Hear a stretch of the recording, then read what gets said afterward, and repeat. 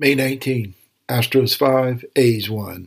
Brandon Bielak danced around first inning struggles, completed 5 innings, and picked up a win, while Kyle Tucker had a run-scoring double and hit a 2-run homer on King Tut bobblehead night as Houston took Game 1 against the A's, registering their 5th consecutive win. Bielak gave up 2 hits and a walk before striking out Ramon Laureano on a full count in the first, and ended up giving up 5 hits and 3 walks, but also struck out a career-high 9 in earning his first win of the season. Phil Maton, Rafael Montero, Brian Abreu, and Ryan Presley all had shutout innings to extend the Astros' longest winning streak of the season, and the team has also now won 8 of 9.